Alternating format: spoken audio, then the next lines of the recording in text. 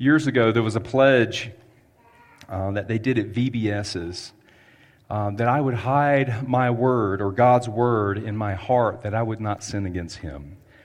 And so in this and quizzing, the kids are learning to memorize Scripture, to hide it in their heart, that they may live holy lives for Christ. As we begin this morning, I have a little bit of an excerpt to share. And the question right at the beginning is, what's real anymore?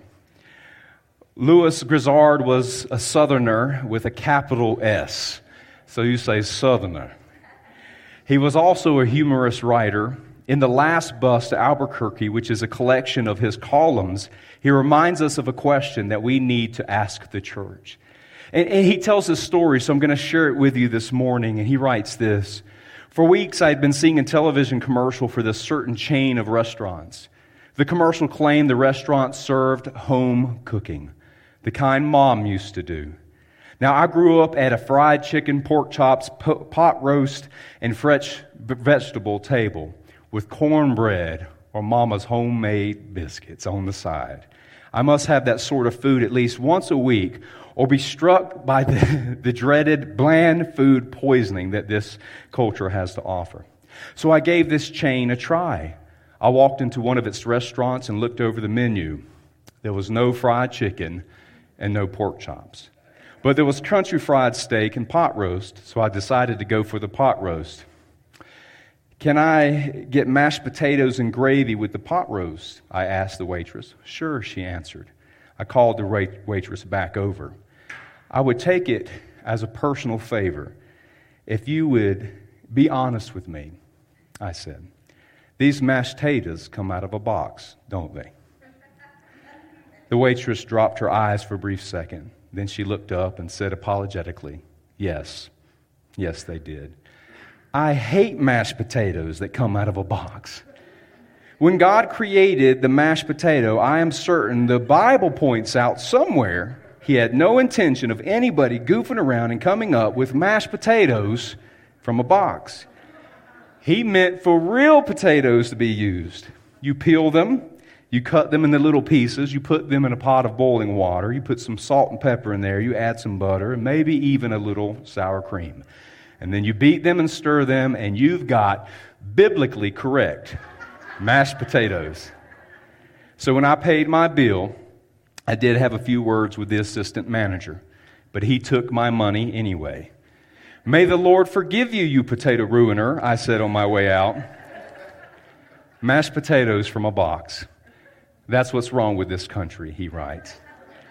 That and canned biscuits, soybean anything, frozen French fries, fake flowers, and tanning salons.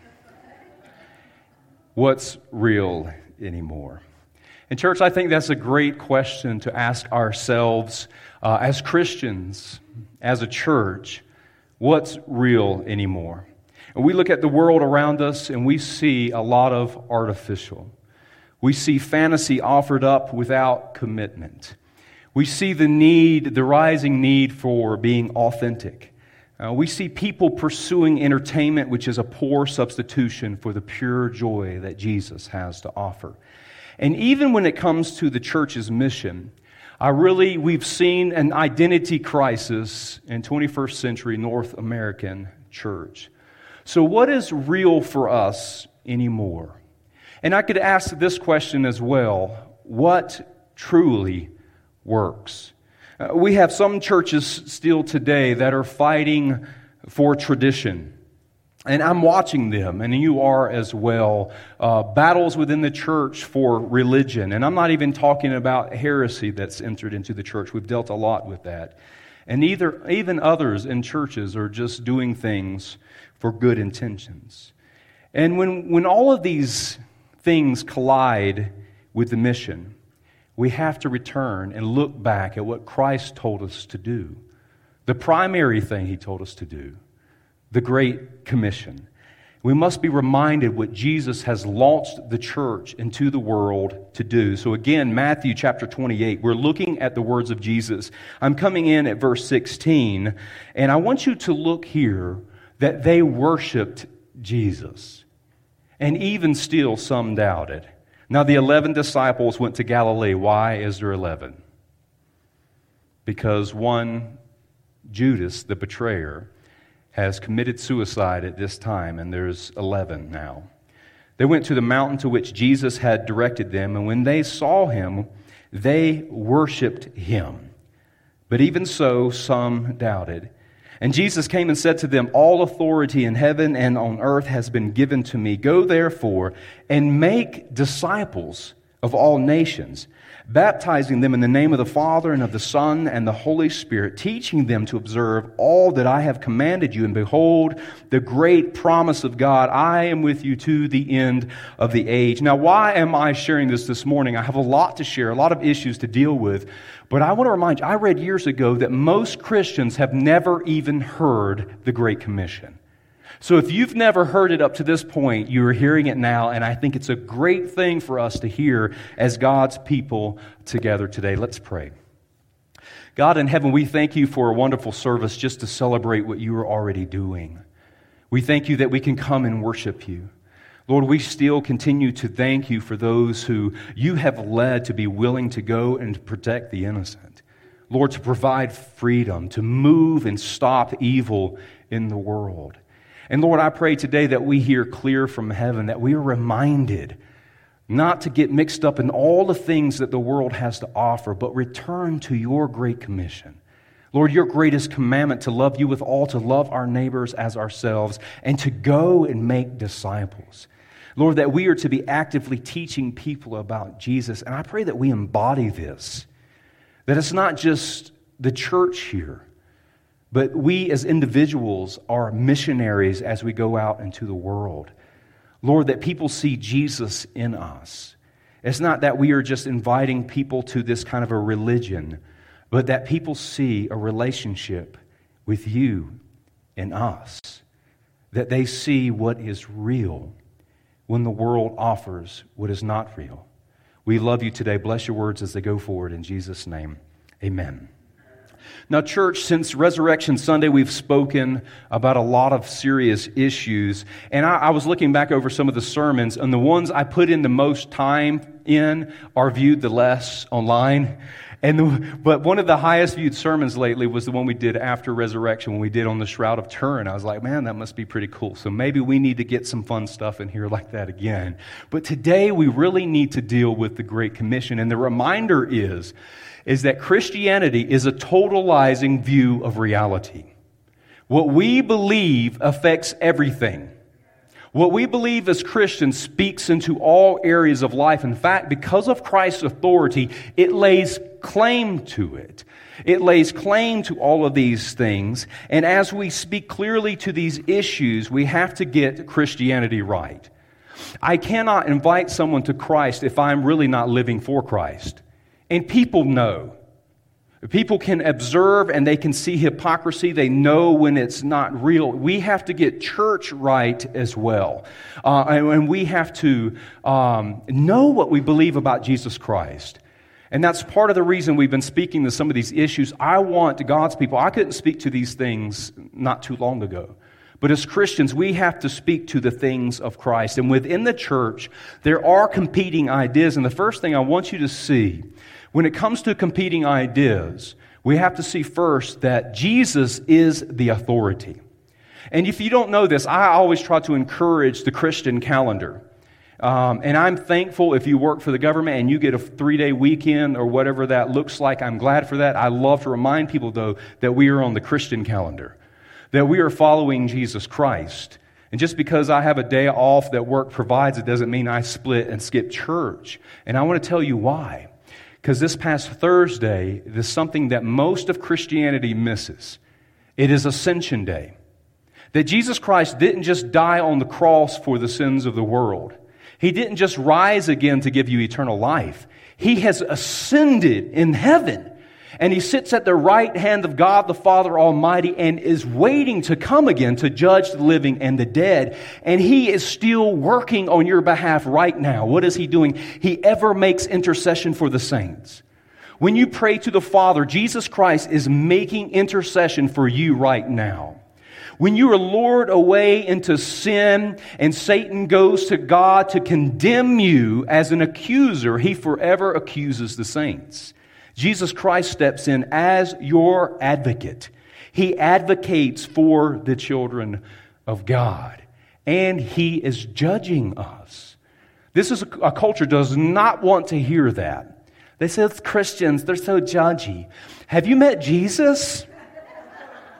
Jesus is the judge, by the way, and he judges the believers, and we are to be disciplined by God. Here it is. This ascended Christ, the Son of God, has all authority. Jesus tells the disciples this. And Jesus came and said, all authority in heaven and on earth has been given to me. Now, if you go to college and you go to seminary, they want you to take Greek and you begin to learn Greek, and you can do these study on Greek words and find out what they mean. And years ago, I was learning how to study and these concordances, and you look up these Greek words, and I was like, I want to know what this word all means in the Greek. So I looked it up. You know what it means? It means all. All means all, and that's all means. And Jesus means it here. All authority has been given to him. Now, Jesus is our Lord. He is the risen Savior. He has been risen from the grave. He conquered sin. He defeated sin. Anytime a believer lives in sin, they're just willingly putting themselves in and becoming a slave of sin. We've been delivered from sin. He's overcome that and death that we may have eternal life. Church, Jesus Christ is our King. All authority has been given to Jesus, our King. And I think oftentimes that people within the church, you've seen movements, you've seen these things happen, try to usurp authority from Jesus, and they make it about them and their mission. Now, when I'm speaking about this, I don't want you to think, oh no, pastor's dealing with something, he's speaking about somebody in the church. That's not what's going on. What I'm speaking of is things in general. I've dealt with all kinds of crazy, chaotic things over the years, and I share them from time to time with you because we need to realize some of these things that take place and be on guard or watch ourselves from falling into these traps.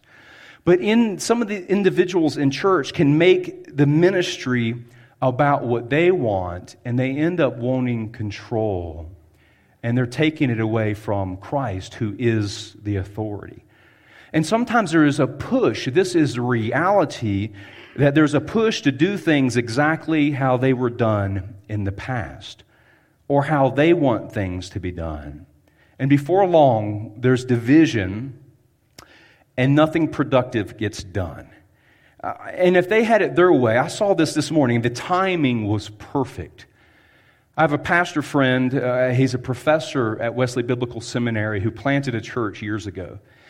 And he said churches need to be planting churches. We needed to be doing this decades ago, creating new campuses, new things, because God moves in new works. If a new person comes to a traditional church, everybody's trying to make them to do things the way it used to be. And he started talking about music and worship music. And I remember this specifically out of the handful of churches I've served in. Only two bickered from time to time about music. And even brought it up in the interview process. And I remember these things vividly because they say something about a church. So this professor posts this. He said the greatest argument about contemporary Christian music is that it says me, my, I. And he had someone come to him and say that. And he said, okay, let's do this. He turned to the Psalms and just read a random psalm. Guess what David says? My, I. And it doesn't mean it's about him. It just means that that's the language. Lord, I'm going through this. I need you. You are my God. And so the arguments against these things, he's making a point that it's just traditional, wanting to go backwards. You can't make a culture go backwards. You have to embrace what reality is in the present. A few years ago, I think we'd been here maybe 4 or 5 months. God was moving, and we were so thankful because people were returning to the church, and new people were coming, and we were excited, and I loved to see the move of God. And all of a sudden, these 2 older ladies showed up. and they sat in the back, and they made the typical look you would expect. Now, I don't know who they are. I just remember what they did. And they started bickering with new people coming and standing around, and where they're not changing things back to the way they were, with a big scowl on their face. And somebody in our church leaned over who heard them say that and said, "It's about winning people to Jesus." What a great reminder. I have a pastor friend who started a church in North Dakota. And the district backed him, and it was funded, and this guy is awesome. And when he went to plant the church, he did a search because he needed people to play instruments. This is the search he did. Best bar band in Bismarck. He met with these guys and said, "Hey, this is what I want to do. I want to reach this culture that's very unchurched. You come, you play one of your songs, but then you got to play a couple of my songs." And they started coming, they're playing music, and they're playing rock songs and stuff like this. They're having these interest meetings. And in the process, this bar band, these guys get saved. It is awesome. This church is growing, and some people from the district, another church who'd given to fund the mission, they decided to come, and they wanted to see this new work. These two old ladies, I don't know if it was the same one. Maybe they go around from the church to church. They stood up. They're just rocking out, playing some fun music, and they stood up and said, "This is blasphemous." They wouldn't know what blasphemy was. They've been away from God for so long. They've forgotten what the mission was. These are things that we see we have to fight against in our own personality when these things happen. When tradition becomes more important than the mission, we have lost sight of the great commission of Jesus Christ. Now, when I talk about tradition, I want you to know there's two types of tradition. There's tradition of man, and there's the traditions of God. And Paul says this in 2 Thessalonians chapter 2 and verse 15. "So then, brothers, stand firm and hold to the traditions that you were taught by us." And so there's the traditions that were passed down by Christianity, by the apostles. By the way, this new format cuts off the bottom to kind of help you guys a little bit. What verse could this be? And so you guys have to do some Bible studying and learn some things. But the things that are passed down, we are to hold firm to the traditions that were taught by the apostles, either by spoken word or by letter. And we have the letters here. These are traditions that are passed down that are from God. But when I talk about the bad traditions, I mean traditions that are basically about preferences. And there's even good traditions that even people have created. Like we celebrate Christmas. We celebrate the coming of the King. We celebrate Jesus Christ. We have fun with the imaginative. And every Christmas Eve, after Christmas Eve service, we have all these goodies at the house. We go home and we enjoy, everybody picks a goodie that they're going to make, and we're all sharing these things, and we love it. I love it. That is a good tradition. We're not giving up that tradition anytime soon. And there's traditions in church, like we have the Christmas holiday meal every year. Those are great traditions. But there are traditions that have been wrapped up in the heart of people that makes them want to drift backwards and control the church. The guy that was bickering about music in the church, I typed under his thing from time to time. I'm very peaceable on Facebook, by the way. But from time to time, I engage people because I want to be kind and with grace and truth and share the truth of God. So I asked a few questions. When is the last time you shared the gospel with anybody? If you're so upset about music, let's get down to the core issue. When is the last time you celebrated what God is doing in the present? Is it always what God used to do? And that says a lot. I also asked at the end, this one's funny because I have a little bit of this thing I add. When is the last time you smiled? People that complain and bicker and try to control things, this is what they do most of the time. Does that look Christian? That doesn't even look Christian. You know, even though God is working on the inside, you're not always going to smile. I'm just like, we don't want that type of stuff. And I also asked, if you used your methods and went and planted a church, would anyone come? That says everything for us. The first Christians were Jews. Did you know that? Jews had a lot of traditions. They had 600, if I remember correctly, 613 precepts that they were to keep daily. It was the law. It was what they were to keep to be righteous and holy, a lot of traditions. By the time Jesus walked onto the scenes of Jerusalem proclaiming that the kingdom was at hand, guess what? In the book of John, it's recorded 3 times. The Passover, which in the Old Testament was called the Passover or the Lord's Passover, by the time you come to the New Testament, they are calling it the Passover of the Jews. It had become more about the tradition and the religion. The first Christians had to make a lot of serious changes in what they believed and understood about God. There was a transition of the Sabbath day. Out of the 10 Commandments, in church history, Sabbath shifted. What did it shift to? It shifted to the Lord's Day. The new Christians didn't celebrate Sabbath the way it was celebrated in the past. They worshiped the risen Savior, Jesus. Dietary laws would change. The things that they were not supposed to eat, they were going to be allowed to eat. Grace took the place of keeping the law. That you're saved by grace. We keep the rules because we have a relationship with Jesus Christ. Keeping the rules does not save us. And the gospel gets preached to the Roman culture, to the Gentiles. What did they eat? Most of the soldiers in the Roman Empire ate pork, salted pork. Now, if you had to have a dietary law and all of a sudden this is the only food that you have, it's going to be very difficult to worship this risen Savior, Jesus Christ. And Roman soldiers worked every day. And even Peter wrestled with this, the Apostle Peter, and Jesus gives him a vision in the book of Acts. And he tells him, he sees this big white sheet and he sees all these animals. And Jesus tells Peter clearly to rise, to kill, and eat. That you could eat any animal now. And what does Peter do in his typical Peter logic? He says, Lord, I've never eaten anything unclean. I can't do that.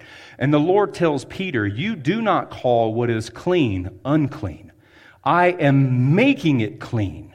The reason he did that is so they would preach the gospel to the Gentiles and have fellowship with them and eat the same meals. And you can imagine these Jews going out preaching the gospel. They're going into Gentile cultures, Roman cities, and they start they smell something from a distance.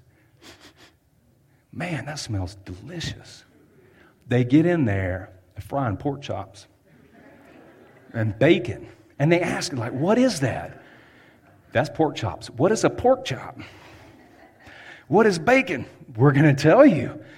And they say, no, we don't eat that. Then they would have never eaten with them.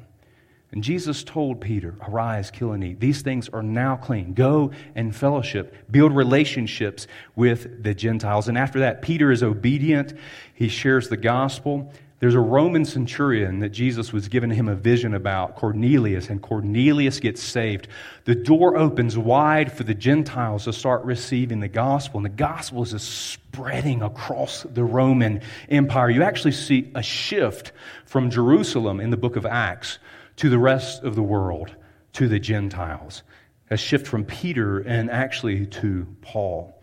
Now, how do I change from tradition to mission? Before I get into these, I want you to know that we all wrestle with these things. In church and following Jesus Christ, people drift, a vision leaks, people gravitate to the past, people gravitate to comfortable. And that's what we need to remind ourselves. Am I doing this because it's comfortable? Am I doing what God has called me to do? My brother shared a medical article with me a few years ago. We're talking about change management, trying to fulfill the mission in the church. He says, Derek, you need to read this medical article. And I'm reading it. And it's like, most people, the title is, most people would rather die than listen to medical advice.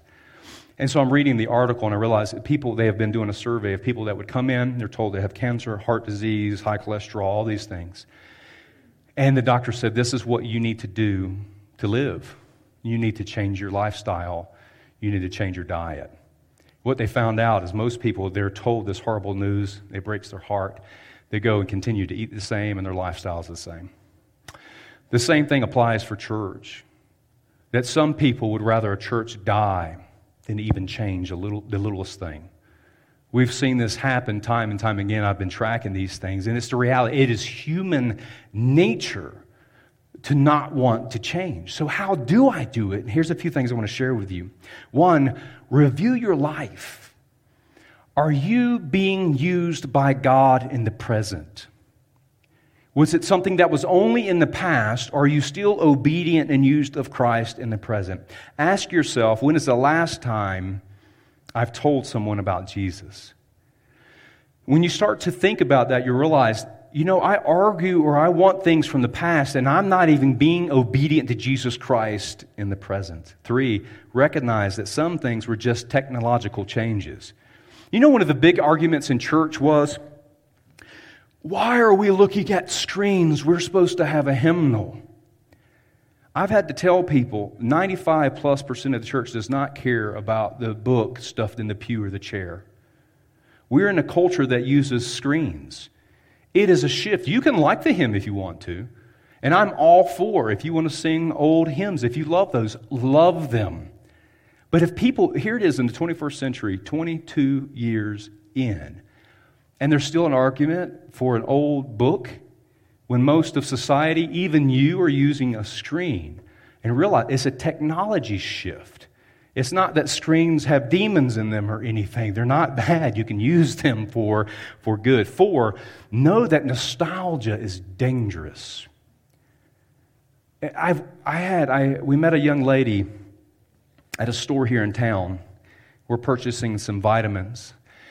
And she's telling us about this church she used to be a part of in the town that she's from. And I was like, oh yeah, she brought up the conversation, so I'm going to have the conversation because I'm a pastor. I was like, are you looking for a church? No, I just love my old church so much. I can't go anywhere else. There's this nostalgia that I'm so used to the way they used to do it then that I can't enjoy Jesus Christ in the present. Number 5, return to the Great Commission. Remind yourself, what is this about? Are you being led of the Holy Spirit? Are you being obedient to Jesus Christ? 6, celebrate the new things God is doing. God is teaching young people in our church about Him. They're learning about Jesus Christ. We celebrate what God is doing in the present, and we should give to those things. The second thing I want you to see today, church, is that we are called to go and make disciples. This is all inclusive. This is not just somebody is called to be a pastor. This is everybody. That everybody is a missionary. Every Christian is to share the good news of Jesus Christ. And this is the core, the DNA of the church is the Great Commission. Again, go therefore and make disciples of all nations, baptizing them in the name of the Father and of the Son and the Holy Spirit. Church, we have to get back to sharing the good news and making disciples. You really need to do that. You need to tell people about the Jesus that has saved you. That is the gospel. We share that with people on a regular basis. And I do not mean just doing a bunch of stuff that gathers a bunch of people and we spend a bunch of money and no one ever becomes a Christian. Those are good intentions in the church. And there's ministers that I love, and they're doing all kinds of activities in the community, and we want to be doing some activities in the community more. I want stuff that's actually fruitful. And I've watched where people will say, we had 2,000 people come to the Easter egg hunt on Easter weekend. And I always want to ask, how many people actually started coming to your church and became a disciple? And it's typically this. It's just a fun community event. It's not productive. If you want to do that, that's fun. But we spend a lot of time and effort in things that are not always productive. What I mean is to go and do literally what works. And do you want to know what works? Not everything through Christianity throughout history works the same in the next generation. There's times where things were moving. It used to be that evangelists would come and thousands would get saved, and it doesn't necessarily mean it's going to always work that way. But this is what is real. I want to share this with you. This is what has always worked. Again, share the gospel. The good news of Jesus Christ. It is good news. The gospel means good news. It is good news because there's bad news. The world is in sin. You have friends and family members wrapped up in sin. It is a destructive life. We have the good news that Jesus, He died for our sins. He forgives our sins. He gives us His new life, and that is good news. And you share them. You share your testimony. I cannot answer every question about culture and religion and Christianity, but I can tell you that Jesus Christ has given me peace. I can tell you that He has saved me and I'm not the same person anymore. 3, give sacrificially to the mission. In the New Testament church, in the book of Acts, they're sharing the gospel. They're talking about the resurrection of Jesus Christ. Paul is always sharing his testimony of when he encountered Jesus, and people are literally giving large sums of money to the church. That is part of the mission. They were sacrificially getting rid of things, selling land, selling property to fund the mission. That is something like, we don't want to talk about money. The highest values in Casper is what? Money and recreation. The problem is, if it becomes your God, then you have all the recreation toys, but you don't give that money. You have to put that stuff in check. You have to be led of the Holy Spirit. What is God telling me to do? Last year when we opened the door, we were trying to say, we need a children's pastor. We still need a children's pastor. I have resumes coming through, and we're working through those things. Continue to pray. And we said, we're going to do this campaign to raise money for a children's pastor. And people gave to something else on purpose to make a point and a contrast that they were not going to give to that thing. They were going to give to something else because they're caught up in tradition. We need to be committed to the mission of Jesus Christ, being committed and available. Are you saying yes when you're needed? Are you willing to give up your time? This weekend, it's a time where we want to rest, we want to relax, people want to be out. Some people are giving up their time to serve. And you just think about those things. Is God using you? Is He speaking to you to serve in a way? Are you willing to be committed to this thing? We are here today because people gave up their time, their finances, whatever it is, to fund the mission. Here again also, from the beginning, love your neighbor. Help somebody. Let them see that this Christian thing is real. We have a lot of issues going on in the church at any given moment, and guess what? People are giving toward those things, and we are thankful. Thank you for giving to those ongoing needs. Tithe to the church, give offerings, give above and beyond, give sacrificially. Live out the gospel. Let people see that Jesus is real in your life. We live, you've heard me say this time and time again, in America it is easy to take the title Christian without the life. I don't know why people do that, but it's together. We take the name of Christ, Christian, and His life. 7, invite people to a class. Be invite crazy. Start inviting people where so-and-so said no, but ask somebody else. Keep asking. Keep knocking. Keep inviting people to church. Did you know that the church in the U.S., after the Civil War was keeping up with population growth? The population would grow, they'd plant another church. For every 450 new people, churches and denominations would get together and they would plant another church. And between that period, around 1890 through 1990, there was a shift. And they quit planting churches as much. They were trying to build up. Denominations became very individualized, which they used to support each other and, we'll help you plant these churches. And they wanted to build up the congregation they had. And what happens is it wasn't reaching the new people. New people need new, but even so, we want to be inviting people to the church. Denominations, another thing that happened is that churches became afraid of new. They became jealous of new churches and new plants. And I get some of this, what happens in church, why people grasp the old, because our culture is moving so fast that we need some solidarity. And there's a little comfort when people can come to church if that is their safe place. And this is what's interesting. I've seen this in our culture. I've seen older people pick on younger people and call them snowflakes. And I get some of that. You've seen that in the news. You know what that is if you know what that is. And you heard about college students needing safe spaces. But guess who is teaching them to behave that way? I would say largely that churches that have behaved that way, that this is our protection zone. Everything else in the world is bad. We can't change in here. We have to protect this area. This is my safe space. We're not going to change anything. We've taught young people to behave the same way. And here's the deal. A fearful church will not reach the lost. Paul told Timothy this in 2 Timothy 1:7. God has not given you the spirit of fear, but of love and power and a sound mind. That we have the power of the Holy Spirit to go and reach the lost. The last thing I want you to see, church, is that we're to teach them. A large portion of church is teaching young people, is teaching everybody, discipling them. They believe, they've been baptized. Now we have to educate them into the things of Jesus. It tells us here, make disciples of all nations, baptizing them in the name of the Father and of the Son and the Holy Spirit, teaching them to observe all that I have commanded you. That we're to teach all, not partial.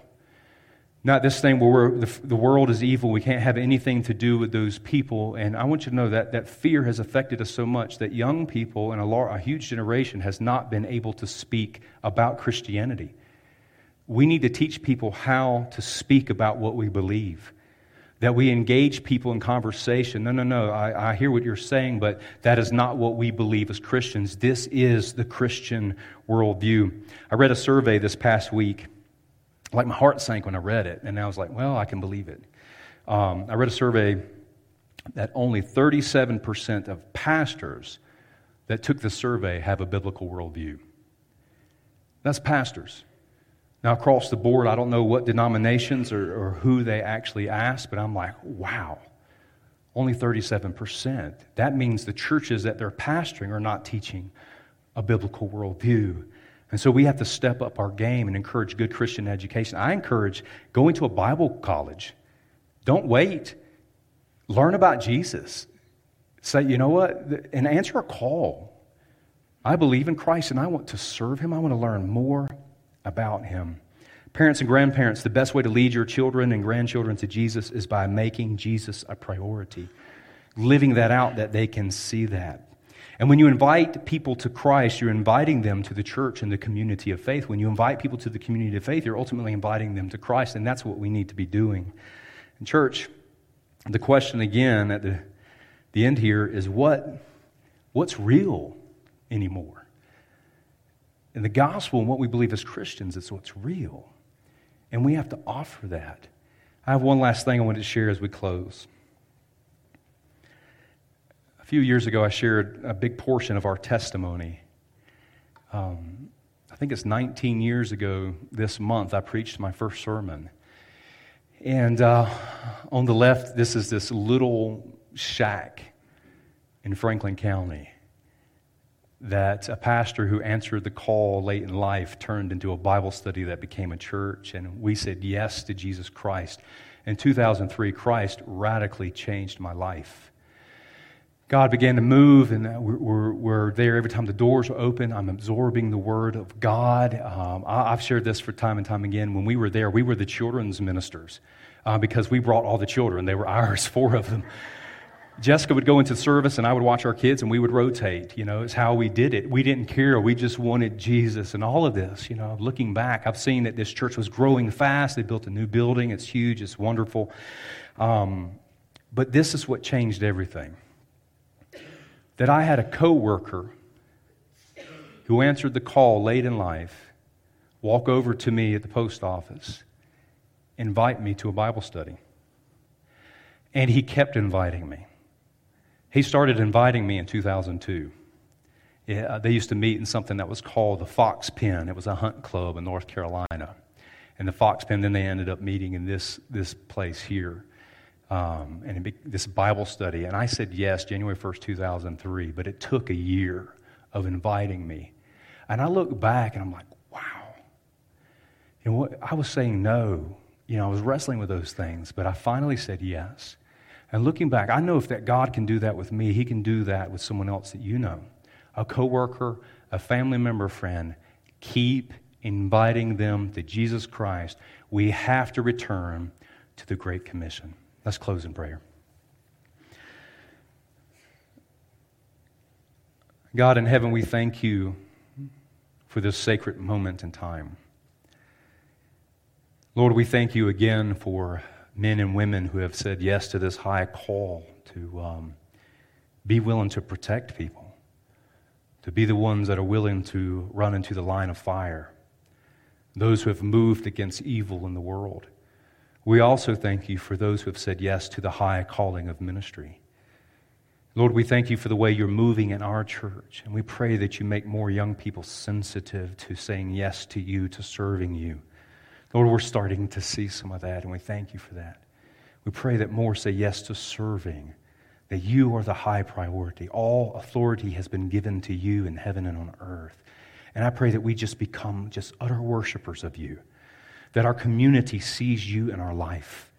And though they may see the mistakes that we make and the wrong that we can apologize, and we know that you are the God who forgives, the God who restores. This is the good news that we offer our culture. We pray for a moving of your Holy Spirit.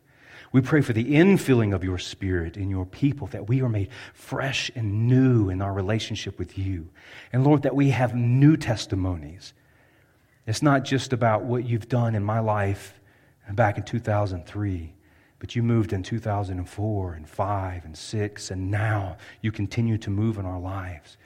And Lord, we pray that more come to believe in you, that we continue to grow for your honor and for your glory, that many are saved and rescued from a destiny away from you, that they're restored to a relationship with you, that they are saved to the uttermost. We love you today. We bless your holy name. In Jesus' name, amen. Amen, church. If you would stand with me as we close. Church, we still have a mission, amen?